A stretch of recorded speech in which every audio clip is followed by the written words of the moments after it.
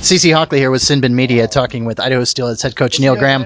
Coach Graham, you outshot Allen in both of the games that you played, games 1 and 2. The team seemed to run into some good defense and goaltending from Allen goaltender Jake Paterson. Any change in strategy heading into game 3? Patterson's a very good goalie. We've seen him throughout the season, even when he was in Norfolk, and I like the way he competes. It's important that we make sure we continue to get some traffic, and I like the way we started to get pucks into good areas over the last 50 minutes of Saturday's game, and I think the change in strategy would to make sure we do that from the first minute of the game, and not let them set the tempo and tone of pace. Justin Priesick mentioned on Saturday night when I was talking to him that Idaho's played Allen a little bit better on the road than they have at home this year. Being down 2-0 in the series, do you give that any credence heading into the Allen Event Center for Wednesday's game?